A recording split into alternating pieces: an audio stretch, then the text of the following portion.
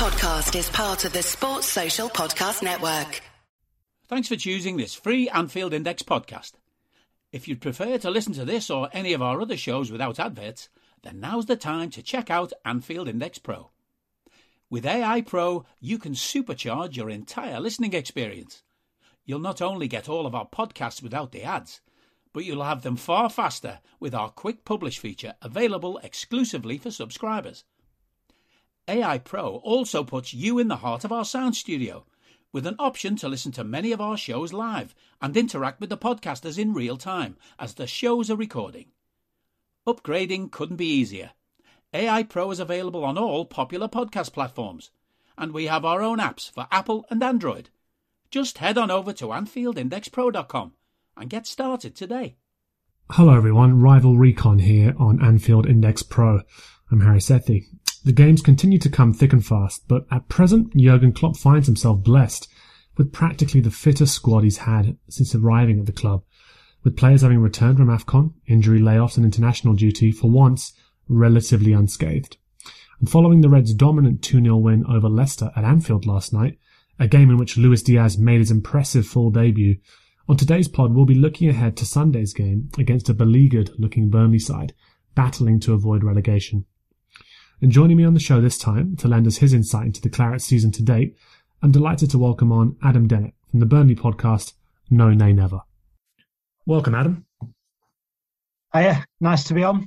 No, good to speak with you. For those who listen to sort of our pods beforehand, when we've had a Burnley fan on, we've often spoken to Natalie from No Nay Never, and so it's great to hear your opinion as well, Adam, from the No Nay Never podcast. I know that it's always good to hear the opinion of Burnley fans around their team, because I think there's so much written about Burnley from a neutral's perspective that often doesn't do justice, to be honest to you. I think all the work that Dyche has put in and so often pulls off miraculous escapes and things like that. And we'll get on to talk about how tough this season has been at parts so far, obviously.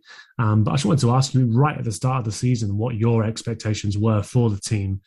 And how they were going to do this season. I remember when I spoke to Natalie, a lot hinged upon what investment was going to go into the transfer window for her. So I think at the start of every season, as a Burnley fan, you're probably expecting to be in and around the bottom six. I don't think we get ahead of ourselves. We know we've overachieved over a sustained period, especially given the previous investment. Yeah. So I go into every season say positive and believing we can keep doing what we've been doing, but knowing that it's always going to be a challenge and it's getting tougher and tougher. It's nature of the Premier League. If you stand still, you go backwards. And I think we've probably done too much of that in the last, especially three seasons. Obviously, the new owners came in the middle of last season.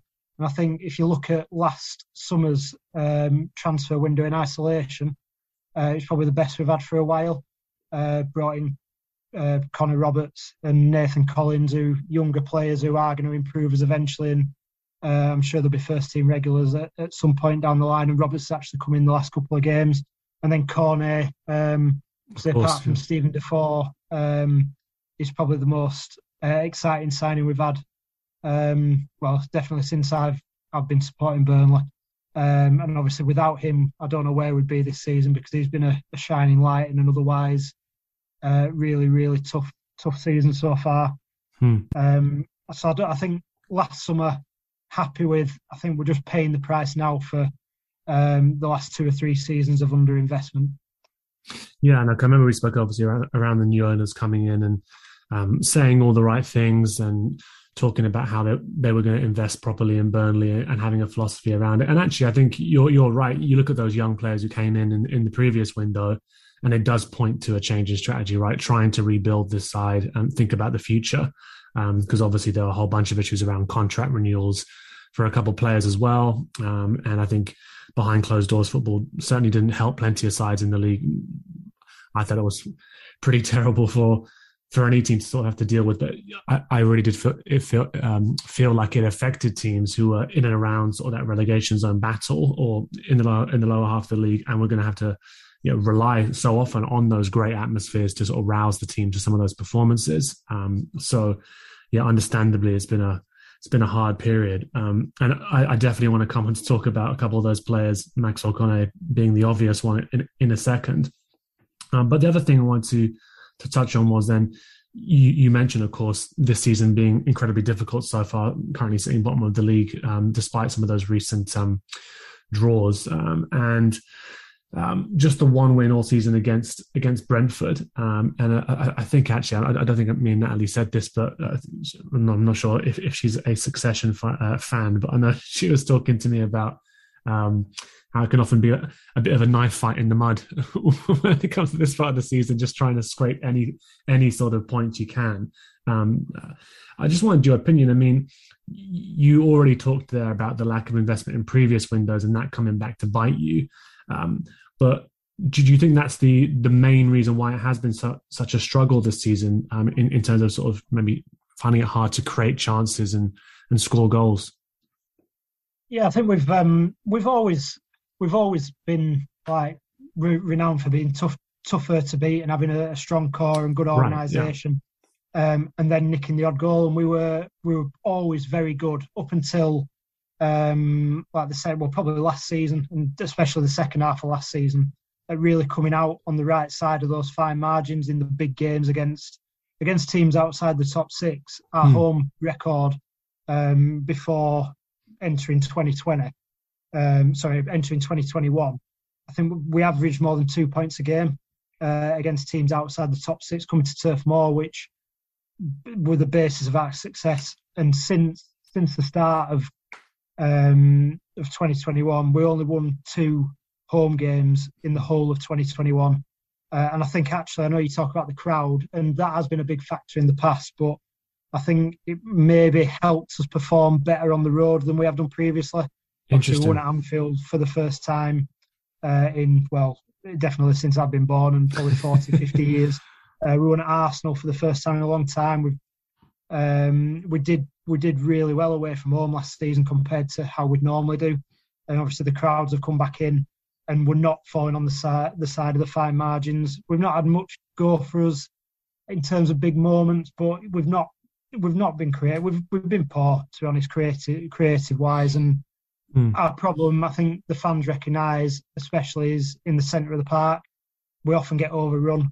And that's an area, even since the new owners have come in, that we haven't improved. We've got 4 centre midfielders in Brownhill, Westwood, Cork and Stevens, who are all similar levels and they're all very, very similar players. We've changed it up so many times, which is quite not unlike Dyche, to be honest. He likes the consistency, he likes having the partnerships. Nothing's working and nothing will work because there's a combination of like Cork and Stevens haven't really got the legs. Westwood is probably the best of the bunch, but Brownhill has got the legs and doesn't really have the quality, not really lived up to expectations, stepping up from the Championship. And that's where we see, I think, as fans, the main area of weakness within our team and why we've struggled this season.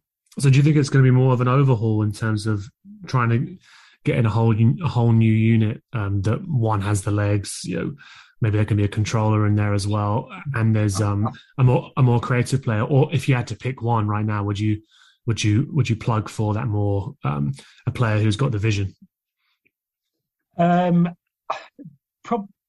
Probably someone who could grab the game by the scruff of the neck and have probably got we always on the podcast we always bring up his Basuma, and I know he's a different sort of player because he's at Brighton. He's obviously destined for bigger things unless he messes up his personal life and all that sort of stuff. Yeah. I think he had a bit of issues earlier in the season, but you're thinking box to box then? Yeah, more that we're getting overrun. Cork and Westwood have managed to do a good job in there in the last couple of seasons, but Cork's legs seems to have gone. Westwood hasn't quite performed up to previous seasons' levels either. Ideally we'd want both. We've had Stephen Defoe in the past. I've already mentioned him once, and having that quality in the centre of the pitch obviously we ended up finishing 7th one season, and a lot of it came from a lot of the team, but he really did drive a lot of that quality. And since he's left, we haven't really had anything like that. So it's just a shame that we haven't managed to. It's been a clear area of weakness for a while, and we've not managed to strengthen, despite all the positivity that the new owners have brought and all the things that they're saying. I was going to say, actually, yeah, I was going to say, I mean, if it'd been, it sounds like it's been an obvious area for a while amongst sort of Burnley fans. Are you surprised that it hasn't been prioritised, or do you think that the club did have targets for that area that they've just not been able to get them in so far? There weren't really any strong links in January in particular. The only one that we missed out on that we were close to, I think, was Orsic from Dynamo Zagreb, who did really well in Europe against West Ham and Tottenham recently, and that deal looked pretty close. And Alan Pace, our chairman, were over in Croatia to get it all sorted, and apparently the player had a change of heart last minute, and that were a big blow to us. A week before the end of the transfer window, and everything after that point went relatively quiet, and it didn't seem like we were in for anyone else. And we were linked with Fofana earlier in the window, powerful centre midfielder, but one of the best players in France this season. So it always seemed like a bit of an unlikely link, to be honest. But I think you struggle when in the January window's tough for any team, but when you're sat bottom of the table, I think at Burnley as well, we're not exactly the most fashionable club in the world. To try and attract someone that is going to improve us and is going to be that driving force is probably more difficult than it would have been if we'd have addressed the problem in the summer. Yeah, no, it makes complete sense, and it's probably going to be a lot of long-term planning to try and find the right target as well. I wanted to talk just briefly around how the side was affected by COVID at one point as well. I mean, each side's had outbreaks at different times, it feels like, and players are suddenly missing. And of course, there was that weird part of the year where the rules were so incredibly vague and inconsistent about who could play, what was the limit of players you had to have. At some stages, it was like, oh, if you've got injuries, that's okay. It was a very strange period. How badly did that affect the side as well? I think it were a bit strange for us, and we've ended up being the worst affected teams in terms of games postponed. But I think it were bad timing, really. It were Everton and Aston Villa called games off against us when we had a fully fit squad and ready to go. And at that point, I think Everton were one of the ones that were more injuries than COVID, which were very frustrating. And Watford did it to us as well. 2 or 3 hours before kick-off, we're on the way to the game. And then we had the Spurs one that were called off because of snow. But very frustrating at that point. And I think it was more that we didn't have the visibility of the actual black and white rules. And it just seemed case by case and really inconsistent. So if you're asking me, obviously, we'd rather played Watford when they had COVID issues. We'd rather played Everton at the point where they had all them injuries, and it was all before the January transfer window as well, and especially Villa. Look at the Villa game at that point; they had a few out with COVID. Again, we don't know who, but now we're going to be playing Villa, who will be at full strength with Coutinho and all the players back. From a very Burnley and a very selfish point of view, you were thinking there weren't many other postponements at that point in time. Are they calling games off because nine times out of 10 they'd back themselves to beat Burnley? With these few players out, there's more of a chance that Burnley, and we were fully fit, more of a chance of dropping points, and they're better off postponing it for a few weeks and then they back themselves to beat us again. But then obviously the rules were reversed after that, and we got struck down over Christmas and had to call off the Watford game for the second time after they'd called it off the first time. And then Leicester as well, very quickly after that.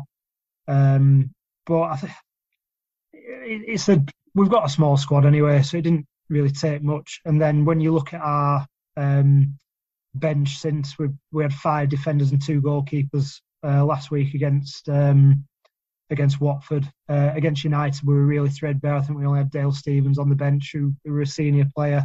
I don't think we're trying to take advantage of it, but again, I might be looking at that through claret and blue spectacles. I don't know. It's really tough, but I just wish they'd have been more transparent with it from the off. I think that's the right word, to be honest, isn't it? I think that just at some stages there was such a lack of transparency. You really had no idea what was going on, to be honest, and sort of what the criteria was to get games called off. And of course, I'm sure plenty will go back to the North London derby that didn't take place for some alleged reasons. Although it's probably Arsenal need to worry a little bit more about the red card situation at the moment.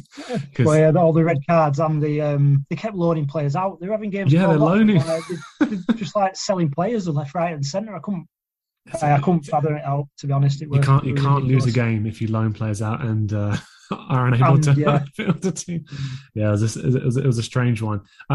One thing I think that every single time I speak to Burnley fans at this stage of the season, to be honest, if not a little bit later, I always ask this question, not because I think there should be necessarily people being overly sort of critical or scrutinising him, but I'm just interested in the perception, really. At any point during these struggles, has there been any scrutiny amongst the fan base, you think, towards Dyche? Or do you think just because the amount of good faith that he has from the success that he's managed to achieve at the club and how many times he's gotten through these difficult situations, that people do just, sort of back him to figure it out?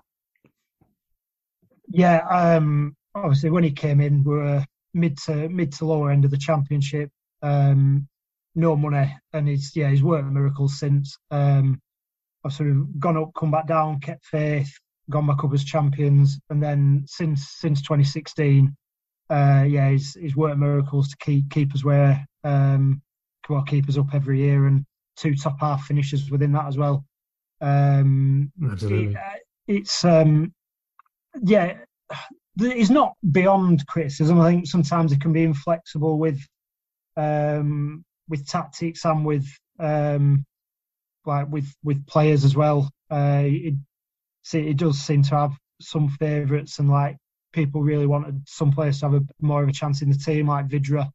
But at the end of the day, I think there is a trust there, and I think he's earned that. And I don't think there's not been any noise as far as I can see. Yeah. Even with the real poor form over a sustained period now, that he's the major factor. I think a lot of stick goes to the previous owners, who did a great job in getting us to where we were, in getting us up from the Championship, but the level of investment, they just couldn't keep up with the Premier League demands, and it showed after a while. But I think that's the major reason. I don't think there's really any pressure on Dyche, and to be honest, even if we went down, I don't think there'd be many Burnley fans that would want anyone else at the helm. Obviously, he might decide that he no longer wants to be our manager, but I don't think there's many Burnley fans who'd want him out of the door, even if we were relegated. Yeah, no, that was the impression I got, to be honest. It's been a hard earned trust from Dyche, and I had heard grumblings over a few seasons around some of the tactical lack of flexibility on occasion. Yeah, no, something I want to come on to when we talk about sort of some of the players who come in the transfer market more recently, and some of the profile that they have, as well as some of the younger players who are coming into the team. You mentioned a couple of them already, and I'm even thinking of the likes of McNeil, who's been in the team for a number of seasons now, and maybe even if it's unfairly, I think you look at a player like him and sort of his ability, and then people's perception of Burnley and how they've played and how they will play. I think it's an interesting discussion, because I think maybe there's going to be a little bit of an evolution here. What I wanted to ask next actually was your opinion and fans' opinion on everything that happened with Chris Wood, and his departure, and the way in which it happened. Sort of leaving for Newcastle, obviously with that release clause being activated. I'm guessing the legacy, if you will, slightly damaged. I think Chris Wood's been quite a divisive figure amongst fans from the off. I've always been a big fan of his. A player that can score 10 plus goals a season for a team like Burnley, did it for us 4 consecutive seasons, is priceless for me. Yeah, he went through went through spells where he wasn't playing well and he wasn't finding the net. And at those points, he took a lot of criticism because he doesn't add much else to his game other than if a chance falls to him in the box, he's more than likely to score. Right. And yeah, he worked hard. All the team work hard. But in terms of quality, he wasn't going to create much for other people. But he was always there and always reliable to finish off our chances. So for me, he was invaluable and one of the first names on the team sheet. To lose him in the way we did at the time that we did was a devastating blow. I think we went into the window knowing we needed to strengthen, especially with what Newcastle were going to do.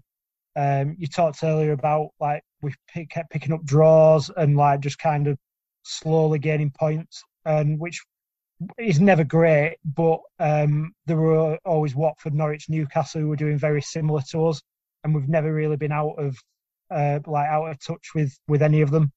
And you're in danger with the investment Newcastle had. We really, really needed to strengthen to be able to give ourselves any real chance, and then for them to come in, activate a release clause that none of us were even aware of, and obviously for him to go to one of our rivals, massive blow. I understand it from his point of view. It's 29, 30, something like that. He's not going to get this opportunity again to go play in front of 50, 60,000 at a team where he's got more belief that they'll stay up than we do. And yeah, big money move for him and to a bigger club. So there's a lot of Burnley fans who will be bitter. No doubt he'll get loads of stick when he comes back. But he's our record Premier League goal scorer.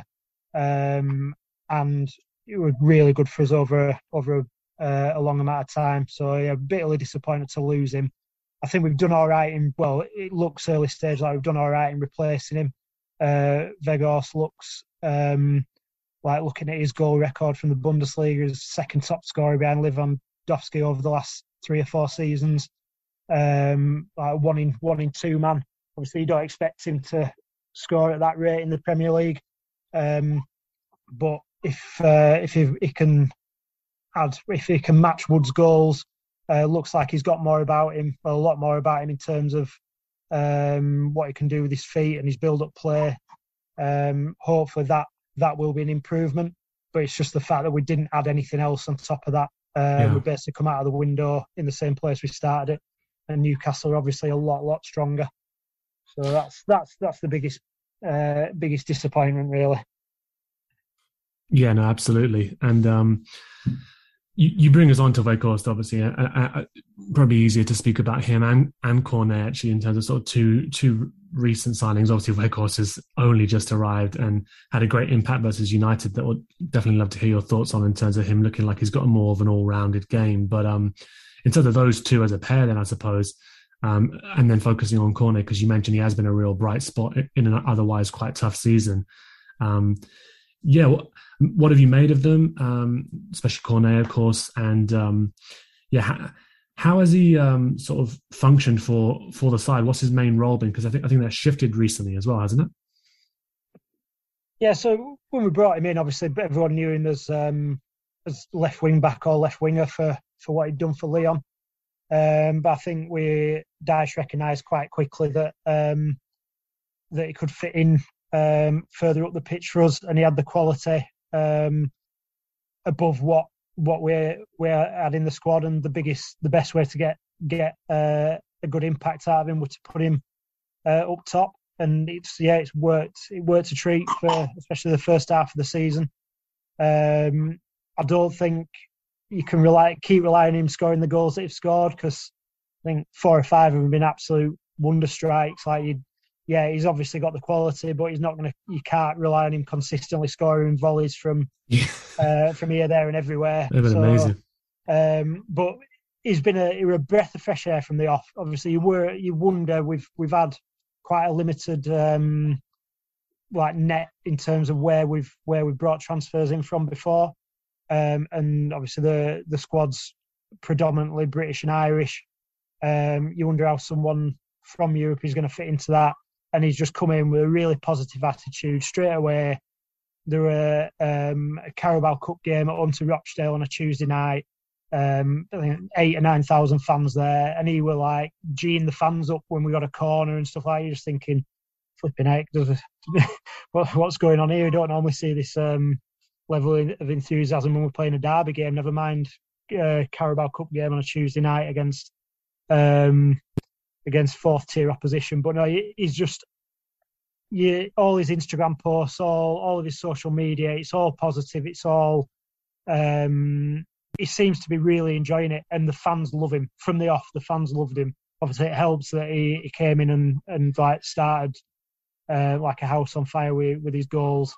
The only disappointment really is that it's been a bit hit and miss, and he's not really built any momentum because he's been a bit in and out with injuries. He had hamstring, thigh, and then obviously African Cup of Nations, although we only played one game while we were away, which is probably a good thing at the end of the day. But you've not had that. We've not seen him after 4 or 5 games of performance. So hopefully he can stay fit for the rest of the season, and we can see what we get out of him. I think the role has changed slightly more recently, just because we've got Goodmanson out injured. So he started off in a similar role than he has been playing number 10, or alongside Weghorst against Watford. But we changed it up second half, brought Jay Rodriguez on, and the whole team seemed to lift, moved Cornet out to the left, more of his role from previous seasons, and we had a much brighter last 20 minutes against Watford than we'd been pretty dire for most of the game before that. So I'm really happy that he started with that again against United on Tuesday, and first half wasn't good, to be honest. It really didn't. We were lucky to go in 1-0 down, but you could tell he's not fully fit. I think from what Dyche said while he's been away, they've not done he's looked at all his training and all his fitness levels and all that sort of stuff, and it basically looks like he's been on holiday for 4 or 5 weeks. So he had to come off with he said afterwards it were bad cramps after about 70 minutes against United. So it shows the importance. Normally Dyche is very, very cautious with injuries and stuff, but the fact that he's tried to play him for as long as possible in those 2 games just shows how important he is to what we need to do. And at the short term, J Rod and Weghorst looked like they've hit it off quite well, especially that second half against United. So for the short term, I can see him carrying on the left-hand side, but it's just whether we've got to react. It's good to have some level of flexibility, to be honest. So we'll see how it goes as the season progresses. And given how I heard what you said about the first half, but given sort of how encouraging the second half ended up being against United, I was surprised by how attacking Dyche went actually. But I think when you're trying to be more creative and you've got somebody like Weghorst who you think is going to be able to bring others into play a little bit more, and you mentioned there looks like there's the beginnings of a nice little relationship between him and Jay Rodriguez as well. Do you think that will change the way in which Dyche was thinking about approaching the game at the weekend, given that positive sort of cameo performance, I guess, and the other options that aren't really available to you at the moment? Do you think that's going to affect how he approaches that game, and how do you expect him to approach the game, sort of, especially also knowing, of course, the threats that Liverpool have at the moment? I think actually it's one of these rare times where I think this is the most fit the squad has ever been. I'm not sure that Klopp has ever had this many options, and maybe that'll pose some of its own problems. But it feels like a real luxury of riches at the moment. But how do you feel he's going to plan to approach this one?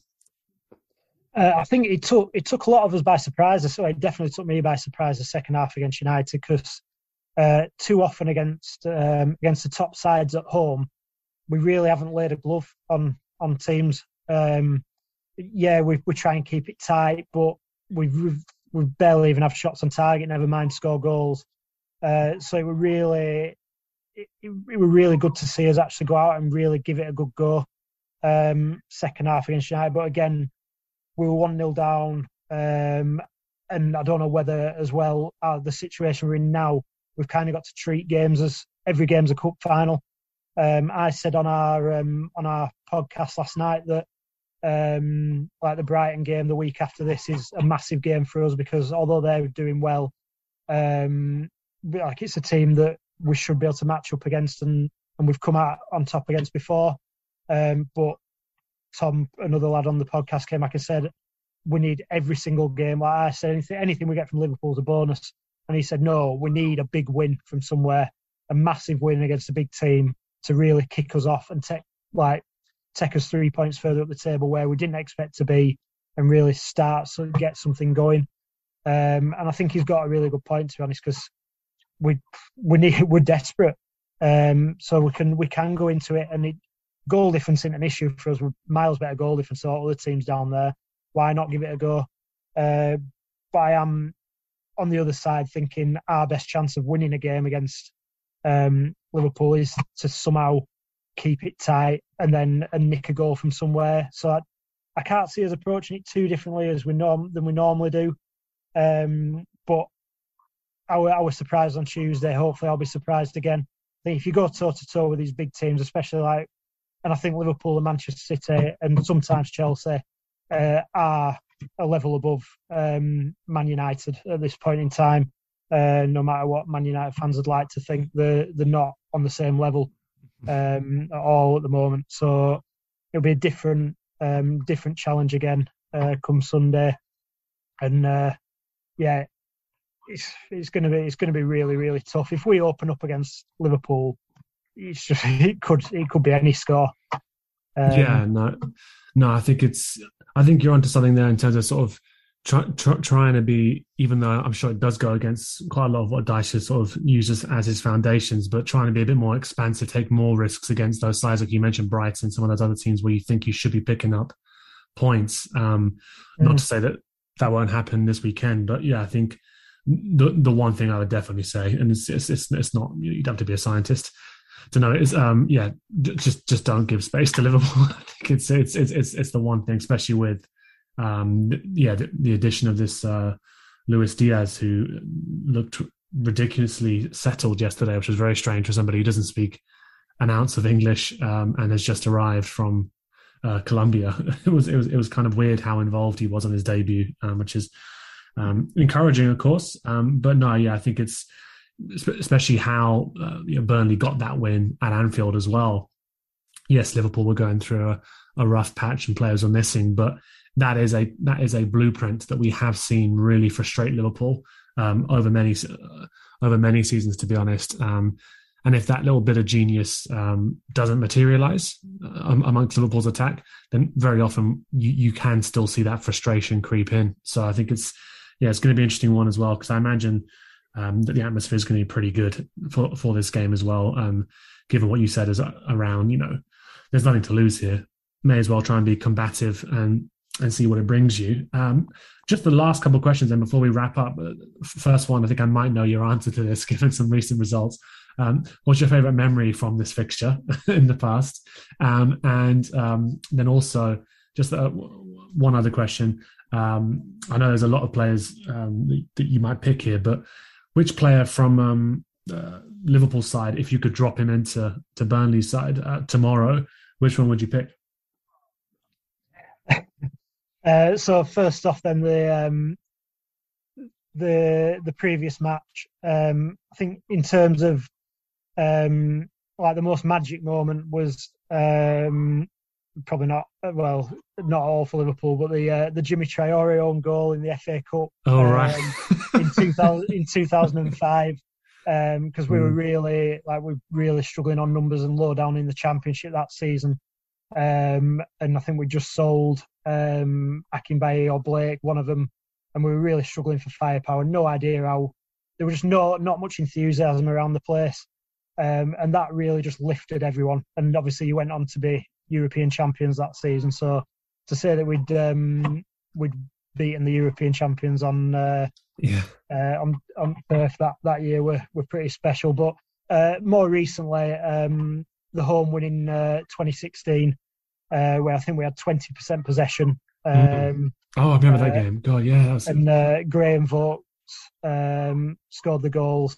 and then we just it never really ripped us apart. There were a lot of great play between, like, in the middle third by Liverpool, but when they got to the edge of the box, we they struggled for any cutting edge. But obviously, I think that were really early days of Klopp. It were just building then. But that was a massive win and gave everyone such relief after we'd gone down and come back up again.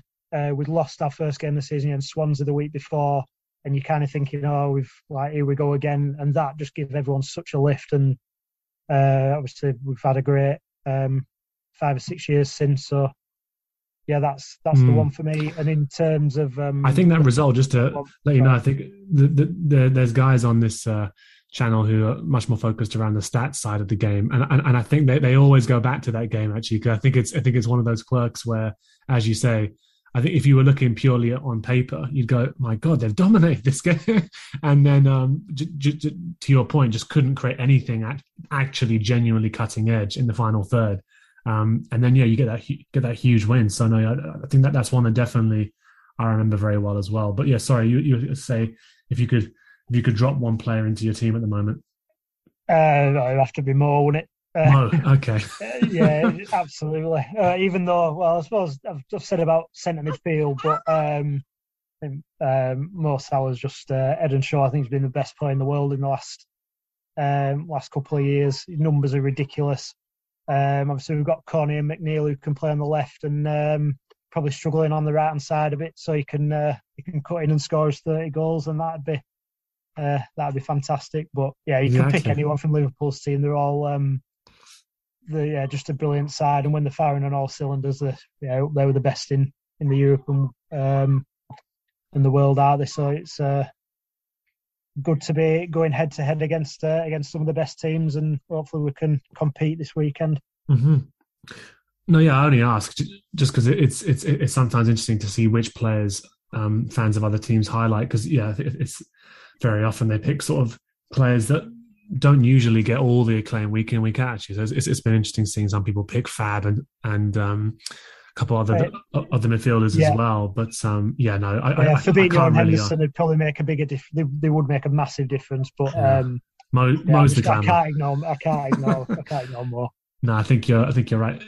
Especially this new incredibly almost feral version of Salah, actually, that's come back from AFCON after the disappointment. Looked incredibly annoyed yesterday in every touch. So that's going to be interesting to see how that spurs him on for the season. I think I've seen some photos today of Mane arriving back into training. So that's going to be an interesting couple of chats, I'm sure. But anyway, Adam, just wanted to thank you again for coming on to the pod and sharing your insight into how Burnley's season's gone so far, some of the issues around the struggles in producing sort of goals and things like that, along with the new signings that are joining, and hopefully how they're going to help you kick on. So certainly wish you the best of luck for the rest of the season. But before you go, did you want to give a plug to No Nay Never, just so we are aware of the podcast?